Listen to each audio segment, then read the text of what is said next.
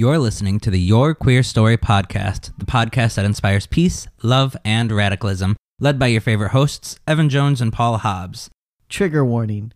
Our content covers centuries of LGBTQ+ stories, and occasionally we may use outdated language or cover topics that include violence, assault, homophobia, transphobia, as well as other injustices against marginalized communities. Make sure you subscribe and review wherever you are listening, and be sure to follow us on all social media at Your Queer Story. And if you want exclusive content, join us on Patreon at patreon.com/yourqueerstory. You're here, now let's get queer.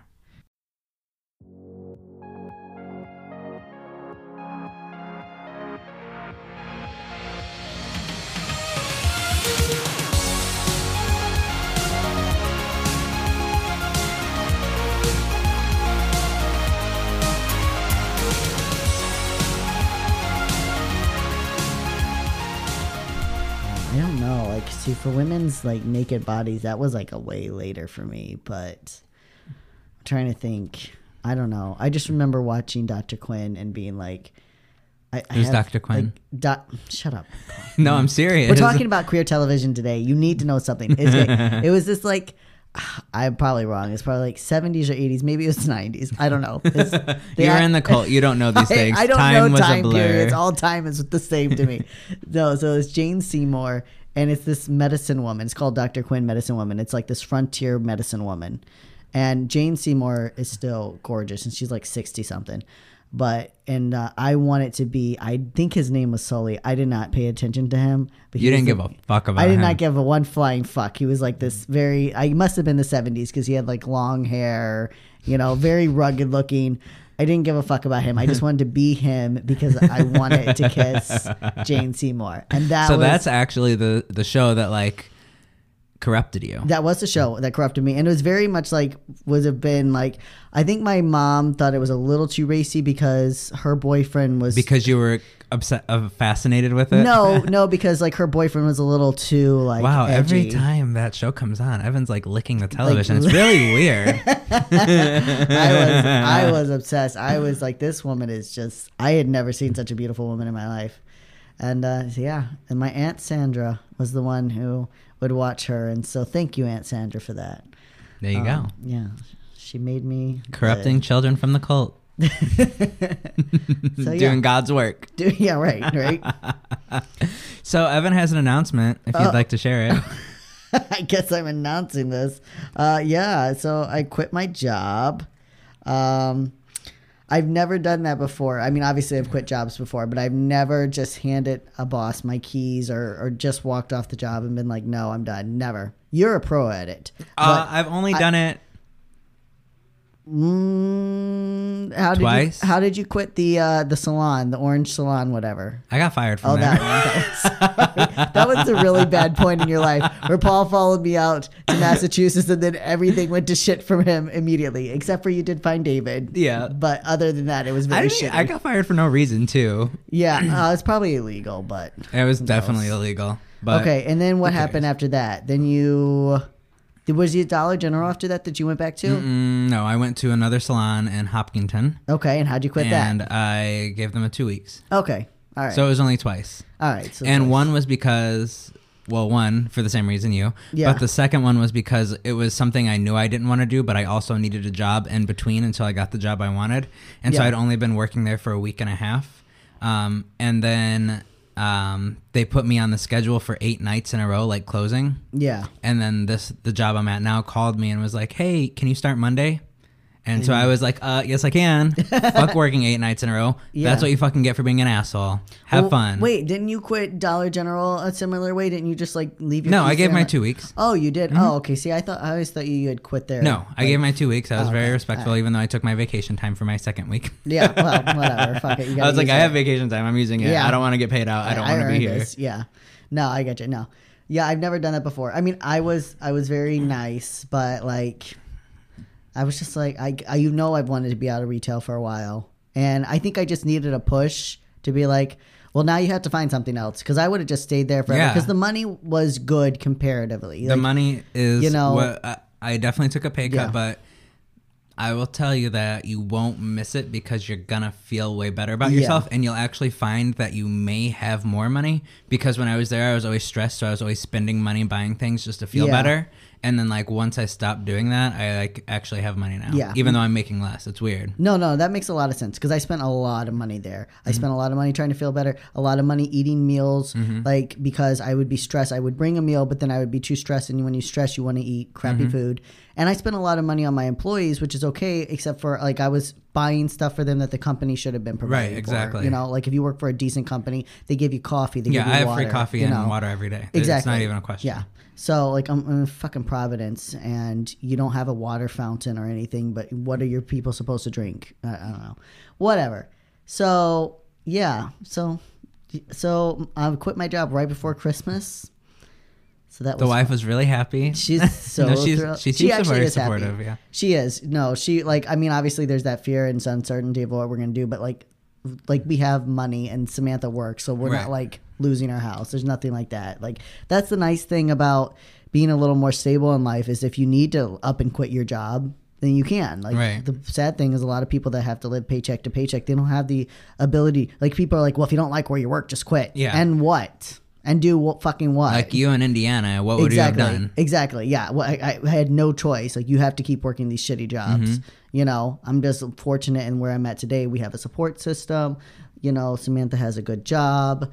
And so we have a lot of things. Things are a lot different now. Right. So I'm not advocating for you just to up and quit your job, but I am also advocating for you to advocate for yourself. And if you're at a place that does not appreciate you, and not just doesn't appreciate you, like, just treat you like garbage. Yeah, they just treat their employees like garbage and trash. And if they do that to you, then you know, you gotta love yourself. Make the best decisions for yourself. Yeah, overall. Like, look at the big picture and draw out a map. Think about things. And then decide. Yeah, I sucked it up for a long time before I quit.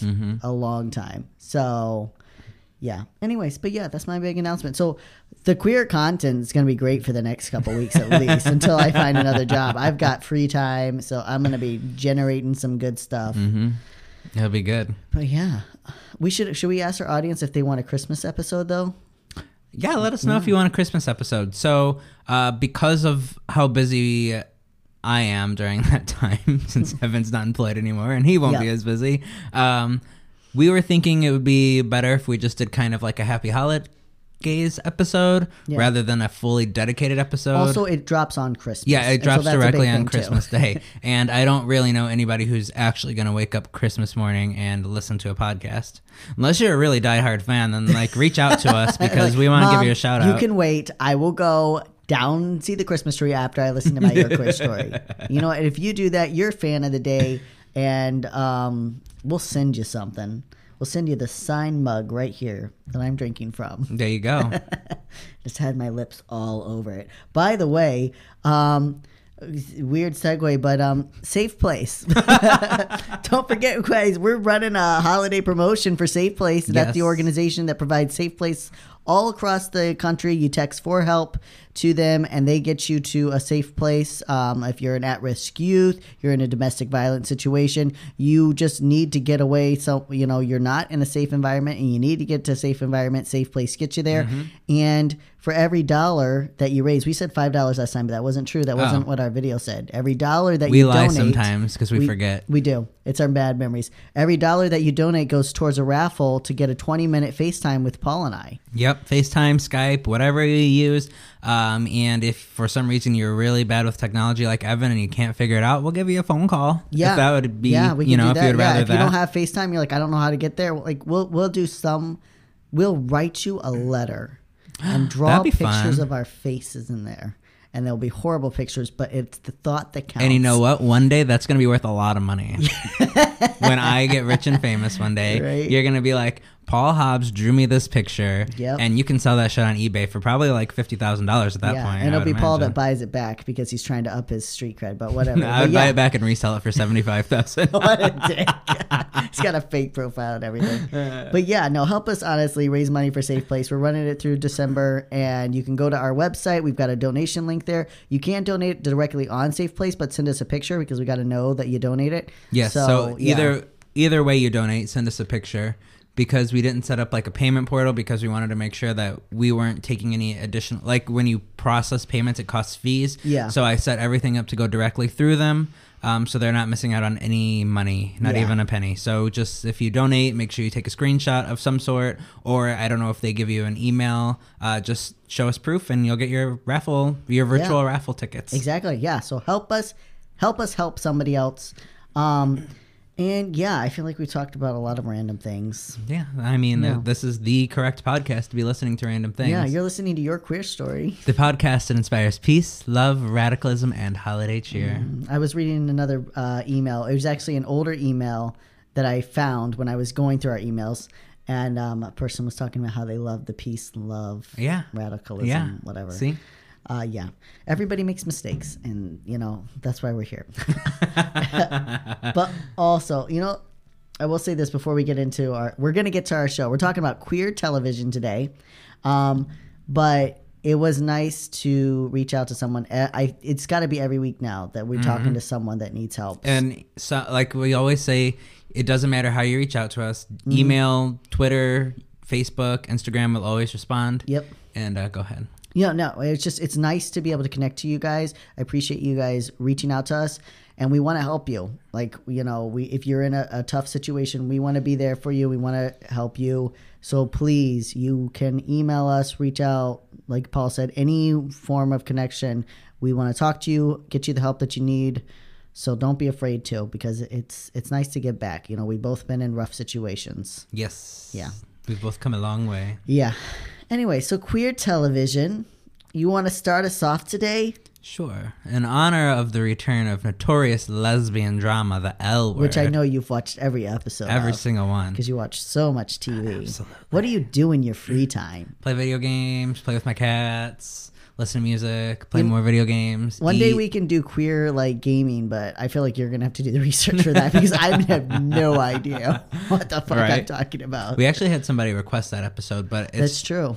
But I can find a Wikipedia article and copy and paste, but I can look into it and see what I can find. I just know I'm going to have no idea. I'm going to pronounce everything wrong and Paul's going to be like, it's this. Like how you do to me. Like I do with everything else.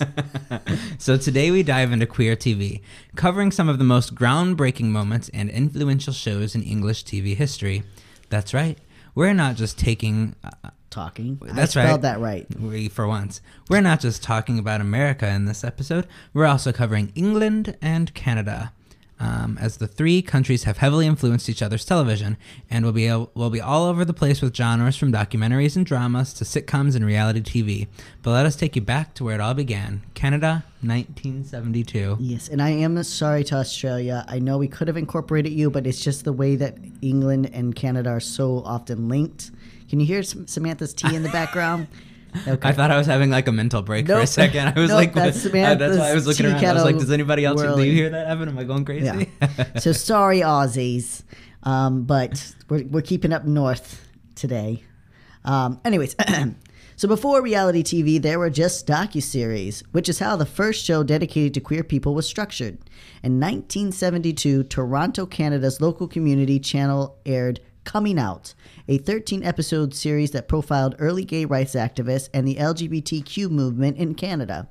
The show covered a variety of members in the community and was one of the first positive exposures of queer culture produced on television. So before this, you can look it up on YouTube, and we've talked about it. It was just really scary PSA announcements about how from homosexuals Yep. Homosexuals are ruining it. So this was the first time that someone was positive. However, Coming Out was never picked up by any national broadcasting channels, and the series only ran for one season. Yet it opened the door for queer exposure on TV, and possibly inspired All in the Family producer Norman Lear to pitch his new idea to the American broadcasting channel ABC. Is that what ABC stands for? That's what it stands for. Wow. What did you think it was? I literally just thought it was ABC. I thought they were this is going to be real simple. We're just going to keep it to 3 letters. Like NBC. What does NBC stand for? National Broadcasting Channel. My mind is they're just standing there all right, buddy, you got to put a name down for your channel. He's like, I don't know what I'm doing. He's like, you got to put something down. I don't care. ABC 1, 2, 3. I don't care, man. Put it down. I literally thought it was just ABC and NBC. I did not know they stood for something. Why would people be putting random numbers down? I don't know. Paul. This is America. You can do whatever you want. I know, but Go ahead. People are like, YQ, yes. I just thought YQ, QS. Nobody says that. Lear was a hip TV producer of the 1970s, the Shonda Rhimes of his era, so to speak. For the past 4 years, he had given audiences one smashing success after another, starting with All in the Family in 1971, Sanford and Sons in 1972, Maude in 1973, Good Times in 1974, and his newest release, The Jeffersons in 1975. So it is no wonder producers were willing to take a chance on his new show, Hot.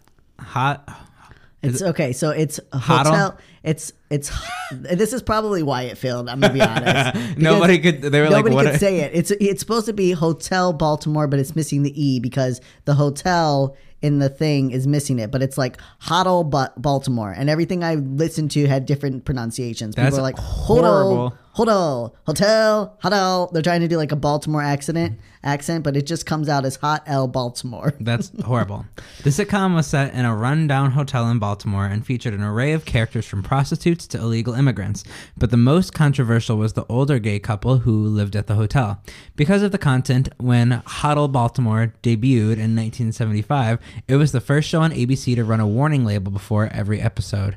Yet, even with Norman Lear backing the project and ABC, which apparently stands for American Broadcasting Corporation, right? Company, to their credit, standing by his side, the show faced harsh backlash. Ratings remained low and protests stayed high. Though the broadcasting company allowed the sitcom to complete its first season, they didn't pick it up again for a second year.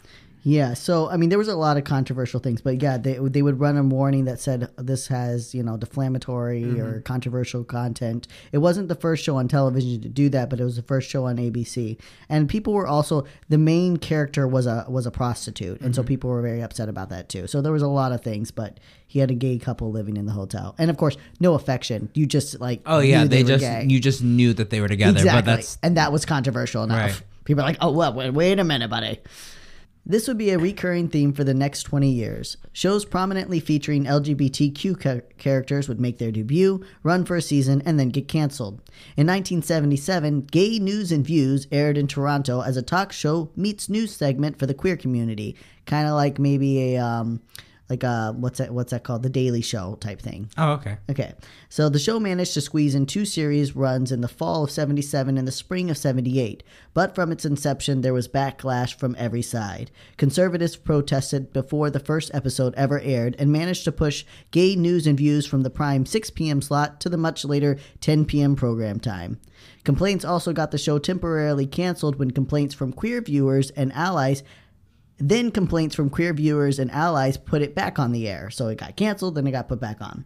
But eventually the program became too much of a headache for the broadcasting company Maclean Hunter, which is a big broadcasting company in Canada, and it was officially canceled in May of 1978.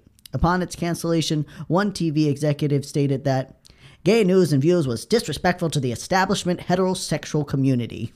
Yes, so you having some form of information on your community is disrespectful to us. Disrespects all the heterosexuals. Because it has nothing to do with us. So therefore, it's disrespectful because we're excluded. Exactly. I literally don't know what else they could have been mad about. Oh, no. There was no other reason. There was absolutely no other reason. It's not a show exclusively for us like everything else on TV. How dare you think you can take an hour away from us?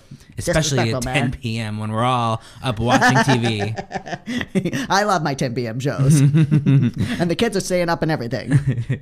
The following year, across the pond, Britain gave its first real shot at queer representation on TV. The news segment Gay Life premiered on Sunday evening at 11:30 p.m. on February 11th, 1980. The weekly show ran for 1 year before being canceled in 1981. But the same year, Gay News made its entrance and another show debut that would find more success.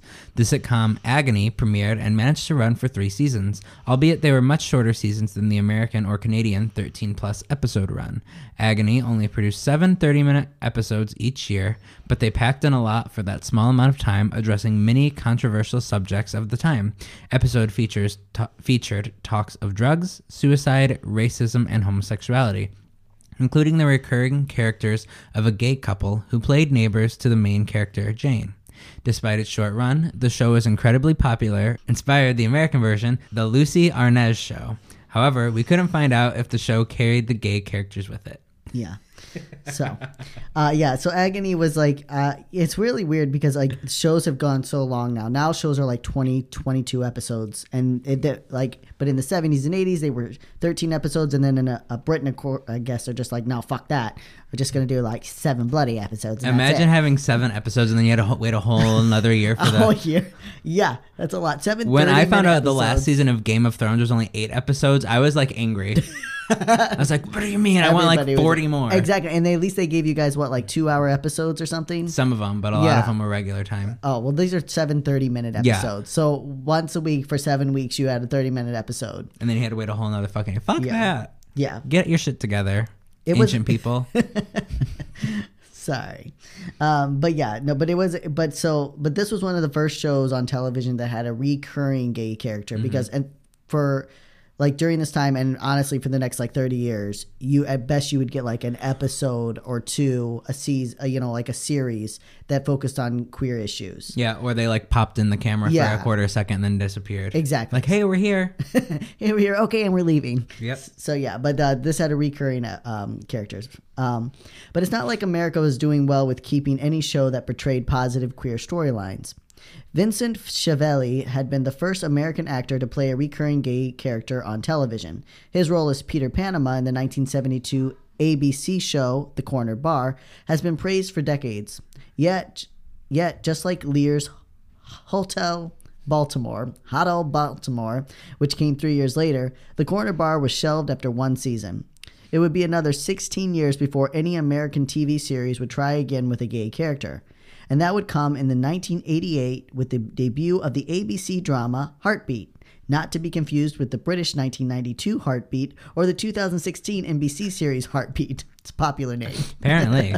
Not real creative. Right?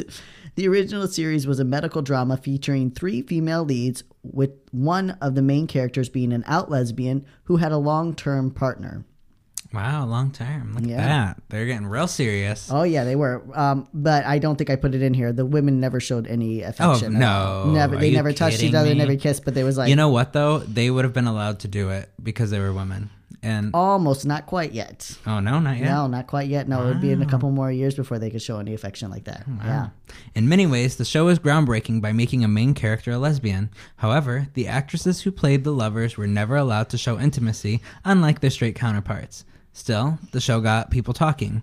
In a pre-debut interview, People magazine ran an article titled, "Is Primetime Ready for Its First Lesbian?" I feel like I needed a very news voice for that, but it didn't happen. Well, you could try again. I don't know how to do that. You got to do the news voice.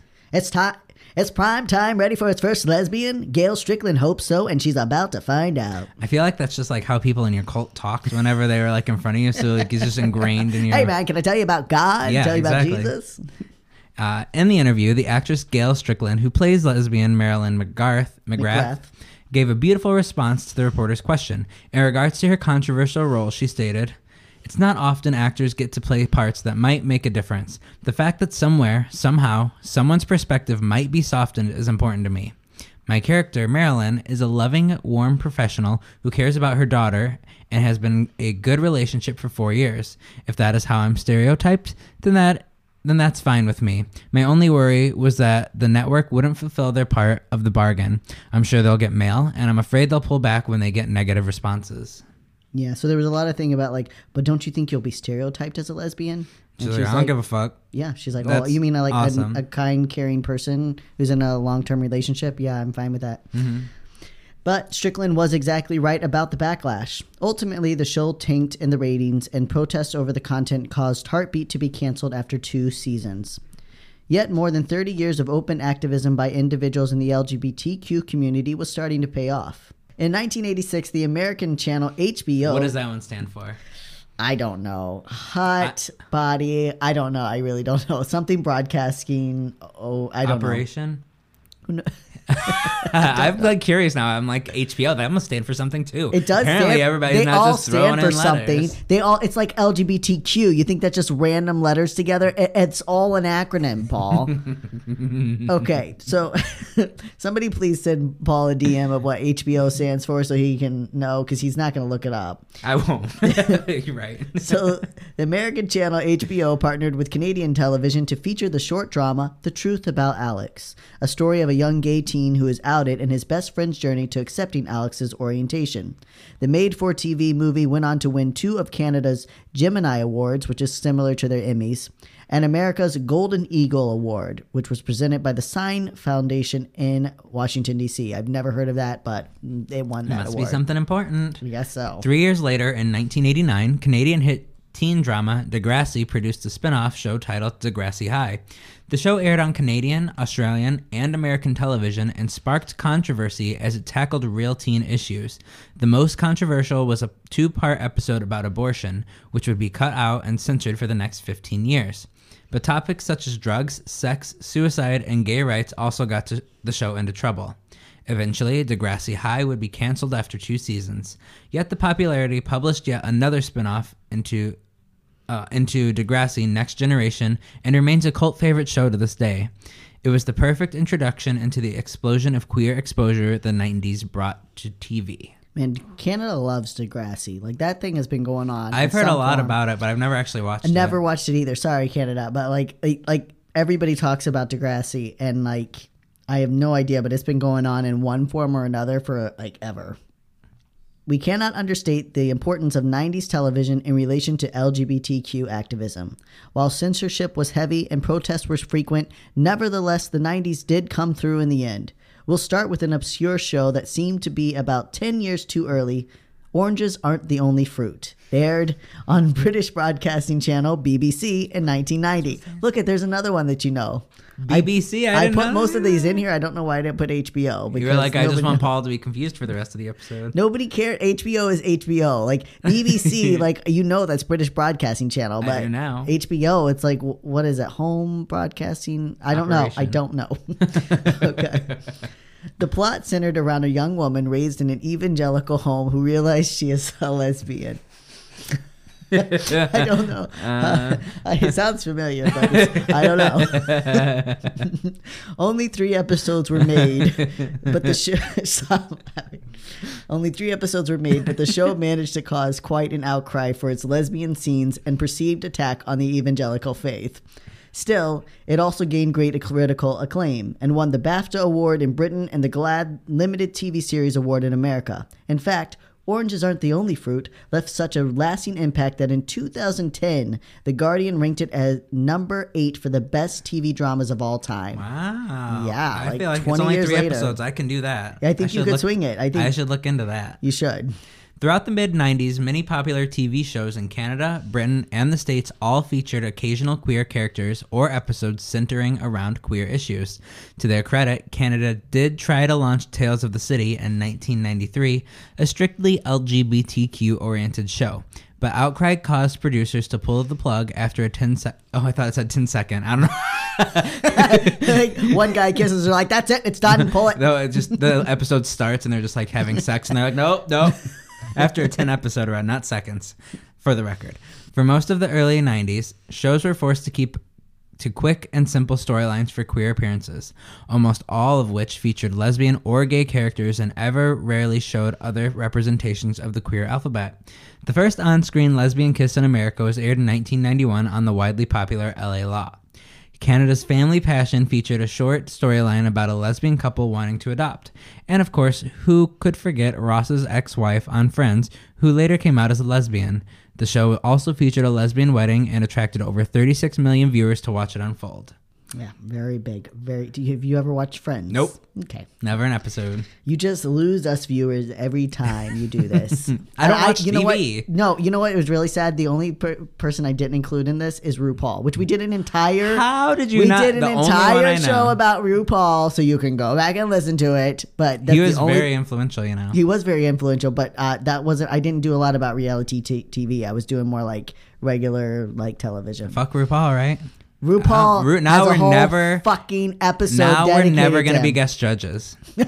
Right, whatever.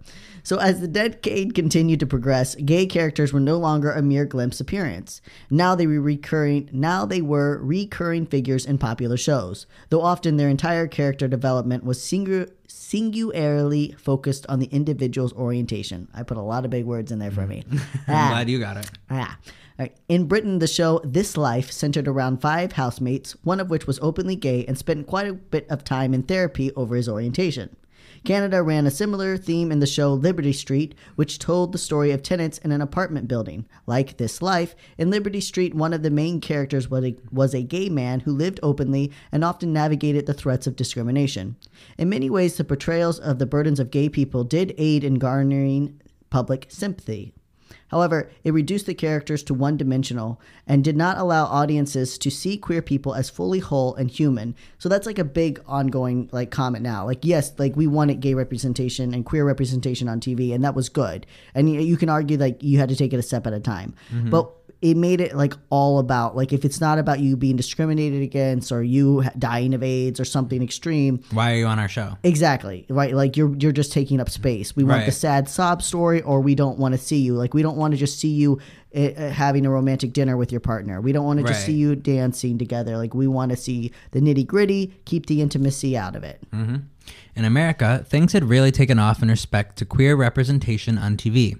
The show, Relativity, featured what some hardcore fans consider the first real lesbian kiss. Of course, you know how people... Oh, that one. L.A. Law wasn't the first real lesbian kiss. That wasn't real. This is what qualifies it to be a real kiss. In 1997, the scene between actress Lisa Edelstein and Kristen Dattilo, hoping I'm saying that right, was quite a steamy one to be sure, and it also featured the first on-screen kiss between 2 actual queer women. They weren't just pretending. Acting. Exactly. And but also... That's what they do on those things. They act. I thought it was all pretend. But also people said because the one on L.A. Law, which I watched both of these scenes a couple times for research. For research purposes. Yes, exactly. And so the one on LA Law was just like, it was a closed mouth kiss. And this was an open mouth makeout session. And that's why people are like, that's the real first They're both kisses, but I can see the first intimate kiss. You could say both of them were landmarks in their own way. Right. Another landmark was the hugely popular teen show, Buffy the Vampire Slayer.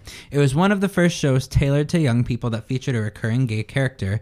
And if you know anything about American television, you know that character was Willow, one of Buffy's best friends. Of course, even though the series dropped in 1997, Willow wouldn't come out until the early 2000s. Still, the show's openness to queer themes has left a lasting impression on many LGBTQ millennials, and vampires and queer just go hand in hand. They just do. Because vampires are such like, I don't necessarily want to say such sexual beings, but they're such, what is that word? Fluid? No, they're such... sexualized. What's the word? They are sexualized. No, when they're oh my god, what is the word when you like are really into something in sex? Like fetishized. Fetishized. Yes, that's the word. Okay. I'm like, digging through my dictionary of words, like, what's the right word? I think that also just the whole realm of like mythical like opens it up. Like it does, if you're just talking about regular, my neighbor next door is gay, I don't want to see that. But if you're talking about this entire fantasy world, then you'd be like, oh, well, those people can be gay. That's fine. Those aren't good Christians. It doesn't matter. Yeah. Well, that's actually how they introduced Willow as a character. Like it was in one episode where like she splits into 2 people and her alter ego is gay. And like kind of tells her like, hey bitch, you're gay. And then Willow's like, by the way, I never knew. I never looked at Buffy that way. What are you talking about? Yeah. So So the whole like that whole idea, that whole world, allows it to open up because you're playing with things. Yet things were moving in other parts of the world as well. In Canada, they brought back Tales of the City and another 10 episodes adaptation titled More Tales of the City. Real creative. Real clever. Oh, no. Canada's been doing this for 30 years, Paul. They've just been bringing it out with more tales and another Tale of the City, like literally. Additional Tales of the City. No, literally, that's one of them. Are you serious? Yeah, I swear to God. There's one that just came on again, and I don't know what it's like. Tales of the City again. Yeah. But whatever, they're making it work. So once again, the series ran only briefly, but the transgender character Miss Madrigal, it sounds Mrs. Madrigal, which it sounds almost like magical when you hear it. The transgender character Mrs. Madrigal comes out, marking the character as a trans icon. So one of the first like real like recurring positive characters. And of course, perhaps the most well-known queer show of the 90s came in right at the very end. In 1998, Will and Grace premiered. Love Will and Grace. I know. I have a lot of my personality from Karen. I identified most with her than you are Karen. I literally identified with Karen over any of the gay characters. I was like, no, I'm definitely Karen. Yep. Literally the only show on all of this that Paul has probably watched. The only one. We have watched many, many episodes of Will and Grace over and over again. So the show premiered and would run as one of the most successful sitcoms of the era. The show featured not one, but two gay men. Two. A fag hag. And a sexually fluid alcoholic as its main cast. It won 16 Emmys and was nominated over 80 times. To this day, it is hard to find many people who have not seen at least one Will and Grace episode. And even its revival more than 15 years later still draws moderately high ratings. They're in like their third season as a revival. That's pretty good. I should watch the revival. I haven't committed time to it, but I know that I loved it so much growing up that I really should. I mean, I don't know why I haven't. It's just because I'm not into TV now that I'm going to, like, I just... Yeah. It's just because I don't like TV. I mean, it's definitely not as good as the original. It's never going to be. They're a lot older. There's too much... They're very political now. Yeah. But... Too much comedy gold, and, like, you can't recreate the essence of what makes something good. Like, you can do your best to be like, okay, this is a good show, but it'll never recreate the actual... That's why sequels are never as good. Yeah. Because you can't recreate that magic that, like, just made it work. Well, that shock and, like, like, you get used to, like, the same... It's like why a series end, right? Because by, like, the 7th, 8th, 9th season, you can anticipate what's going to make you laugh, and you still love the show because of what it gave you, but it's not the same. You know, so that... And that's why, But the original series... It's just like the first 4 to 5 seasons, the funniest thing, like my top comedy shows of all time. Oh, yeah, absolutely. Karen's character, what's her name? Megan Mullally's character. It's amazing. It is. It's brilliant because it's like what I always aspired to be. Yeah. But I never reached that level because I would because she would get drunk and be hilarious, and I would get drunk and I would like fall. So like I just never got to that level. You want to be that funny? You know who doesn't get enough credit? Actually, for me, Deborah Messing. I love Deborah Messing. I thought she was great in that. She's the redhead. Grace? Grace. Why didn't you just say Grace? Okay. Nobody knows her real name. Yes, they do. A lot of people know who Deborah Messing is. I've never seen her in anything after that I really liked. I'm sorry, Deborah Messing. I know you're listening to this. But I haven't seen her in a lot of stuff. But I loved her in Will and Grace. I don't know. I think she was so underrated. Because she was because the show had so much shock value and she was, I don't want to say just a straight woman, but like when you're in you know what I mean? Like when you're in a gay show and you're like the straight friend, the straight fag hag, like you're kind of a back character as compared to like all the shock value of everyone else. Well, she was supposed to be like the supporting character. Right. I mean, even though it was Will and Grace, like she fed, but like there was I just felt like it was a lot of underrated, like her comedic value was. She was definitely good, but she just, she wasn't in the spotlight, so she never got that attention. Yeah, exactly. But it wasn't just sitcoms and drama that made people pay attention to queer issues. The Real World was one of the first popular reality shows in mainstream culture, and in its cast it featured a gay man named Sean living with HIV. The show also aired his same-sex ceremony with his boyfriend. Sadly, Sean passed away just hours after the 1994 season finale of The Real World. But the increase in queer visibility no doubt inspired many others, including popular sitcom star Ellen DeGeneres, who came out on her show during the Puppy episode in 1997.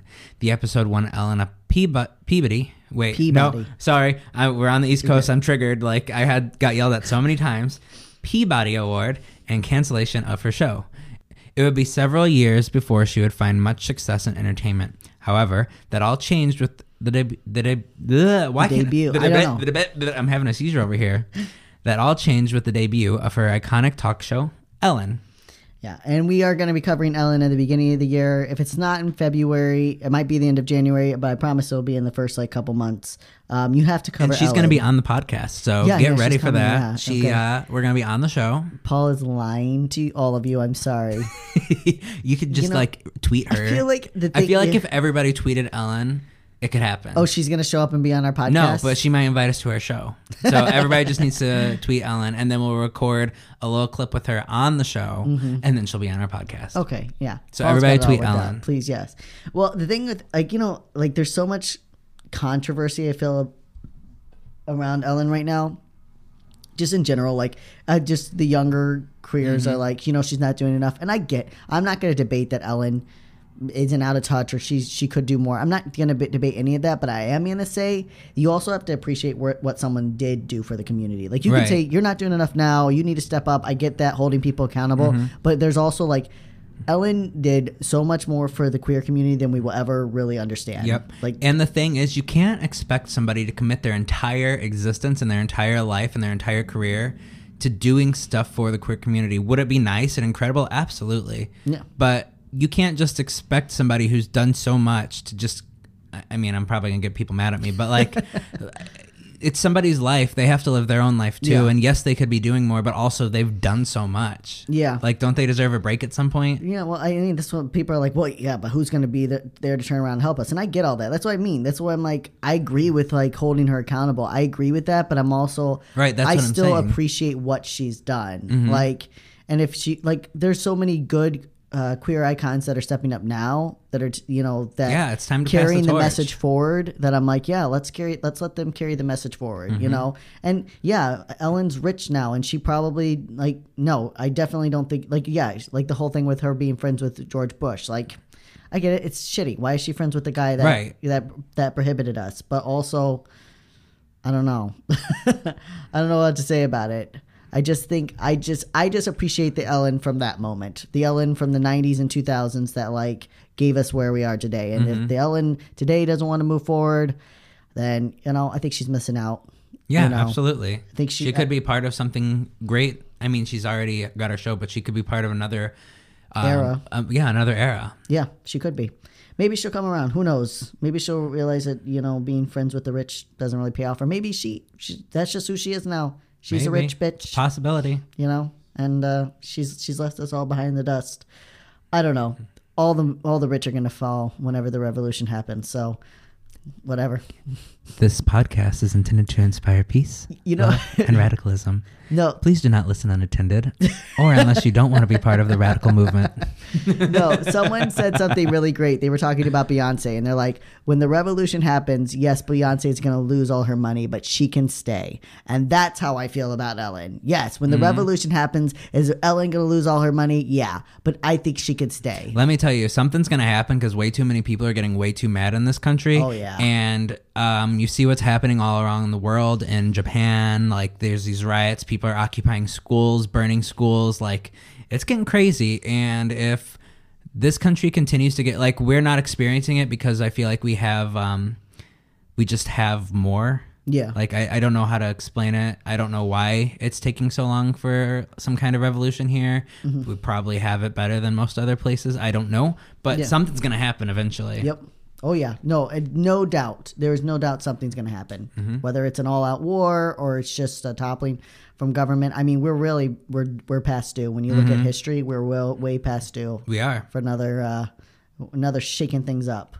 Hopefully it's not bloody and violent. Yeah, I don't want any violence. No. Please, don't hurt anybody, but something's going to happen. Don't hurt anybody unless they start coming for us. And then we bunker down. Carry a knife Fight with like you. hell, bitches. Okay, so anyways. Now, while the 90s certainly shoved the door open. Thanks, Ellen. Open. The 2000s took a wrecking ball and leveled the entrance. Remember how we mentioned that the first female-to-female kiss aired in 1991? Well, in 2000, networks still had not allowed two men to be aired kissing on scripted television. So a few shows decided to take matters into their own hands. One was the popular teen drama Dawson's Creek. Did you ever watch that? Nope. Okay. Samantha made me watch that whenever we first started dating, and I'm actually not disappointed. Which finally allowed gay characters Jack and Ethan to kiss during the season 3 finale. Like, I guess they dated the whole time, and they never kissed. Yeah, and it's so so weird now. They always sat like a foot apart. Yeah, like they're dating. They're a couple. Another show was Will and Grace, which made fun of network TV's avoidance of male-on-male affection. During an episode, Will and Jack went to go protest this cause outside of the Today Show, and in frustration, Will plants a big kiss on the unsuspecting Jack. Though the kiss was comical, it still got the point across. A watershed for queer television though, began in April of 1999 when Britain's Channel 4 aired the show Queer as Folk. While people had been coming around to the idea of LGBTQ representation on TV, the sex-charged first episode of the hour-long drama was shocking for many and delightful for others, causing the popularity of the show to carry across the ocean to America and Canada. In 2000, Showtime launched the American version of Queer as Folk to rave reviews and raving protesters. That didn't stop the groundbreaking network from running the show for the next 5 seasons, or from launching the similar series The L Word in 2004, a show that any good lesbian has seen today. Or, if you haven't seen it, that means you're a bad lesbian. Unless you're in Britain and prefer the UK version, Lip Service. I really like that name. That's a good name. Lip Service? That's a good name. I like both shows, but Lip Service, really? Yeah, I guess, yeah. That's a great name. Are you kidding me? I like the L Word. The No, L that's Word. okay. Lip Service, that's like a brilliant name. That's the name of our next podcast. All right.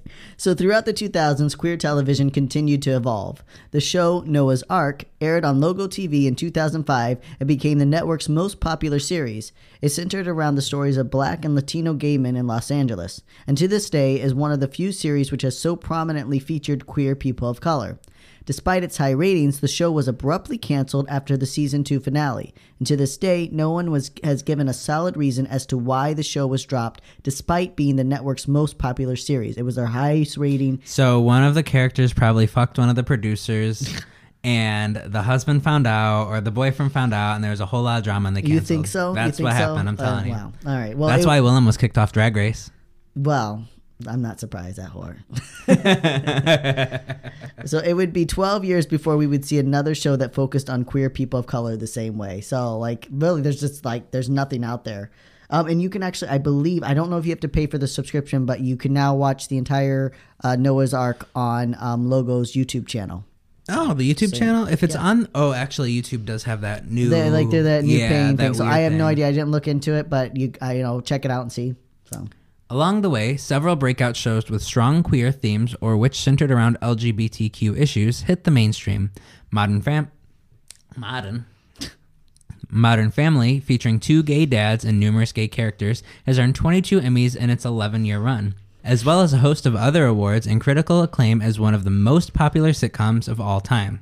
Several other popular shows, such as America's The Fosters and Orange is the New Black, as well as Britain's Skins and Sugar Rush, and Canada's Schitt's Creek. Oh, have you watched any of Schitt's Creek? It's actually I've pretty watched good. all of Schitt's Creek. See, I know that one. David. Yes, I love it. Have all continued to incorporate queer themes into mainstream television, and these are only a fraction of the countless LGBTQ-centric shows that are out there. Yeah, like it's so different now. Like I could not name all the shows that have queer characters, queer. Yeah. things. Actually, the 100.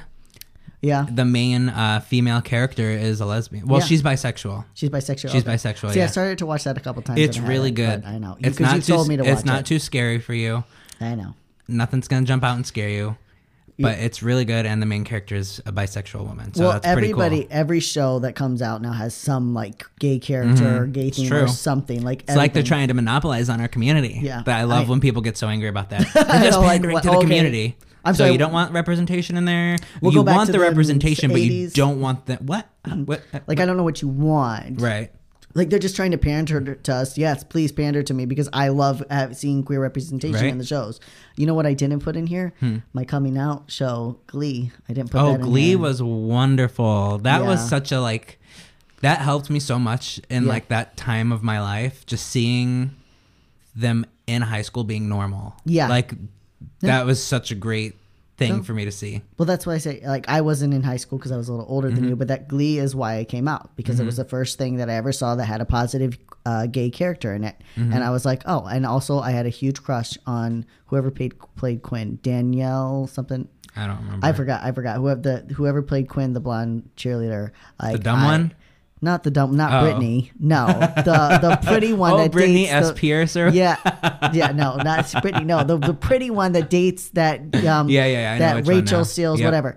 Anyways, I had a huge crush on her. Like that was the first. I was like, wow, okay. And I Yeah. was married, and I was like, something's wrong here. Yeah, some dots are not connecting. I'm not thinking about the quarterback. I'm thinking about her. So in most recent years, transgender and non-binary people are now seeing proper representation on screen. So despite all the progress that we made, almost no trans or non-binary individuals.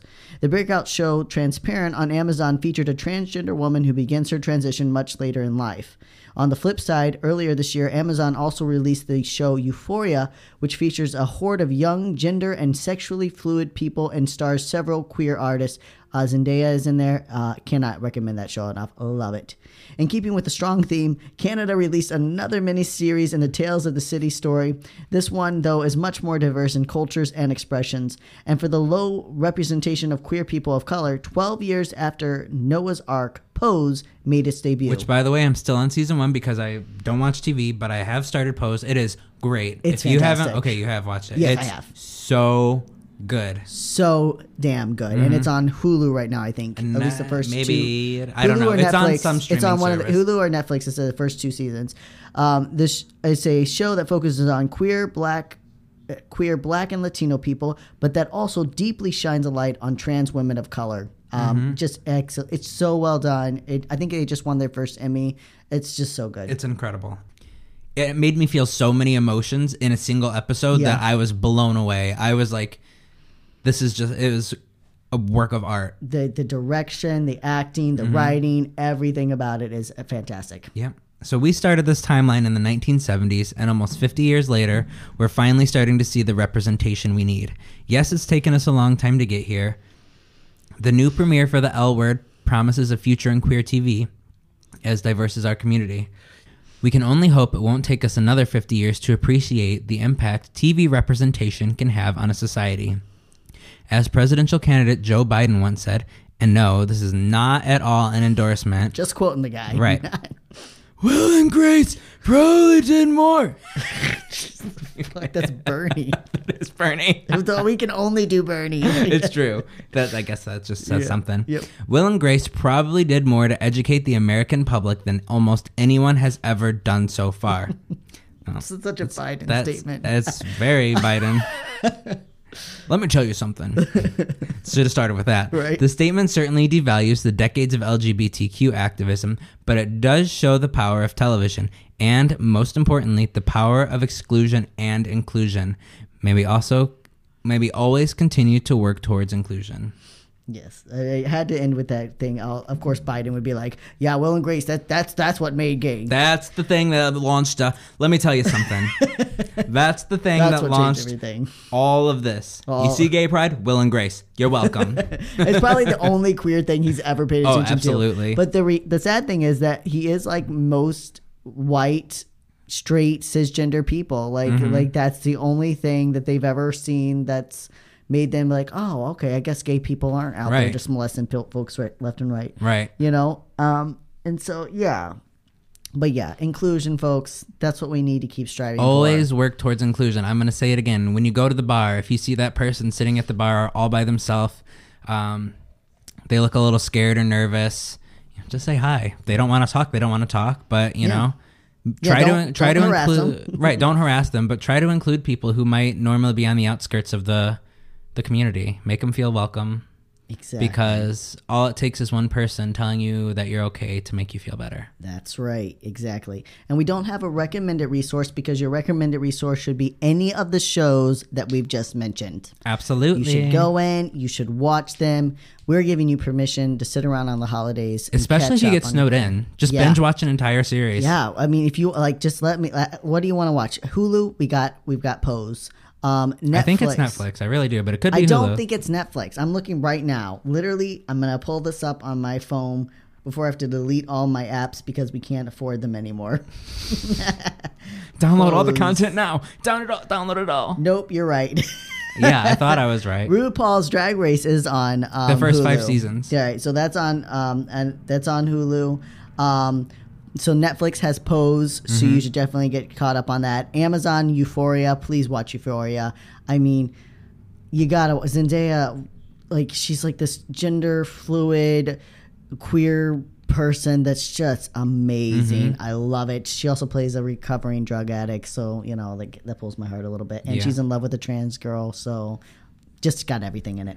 Not that you care, because you're not going to watch diddly shit. No, I'll watch it because you know what? What?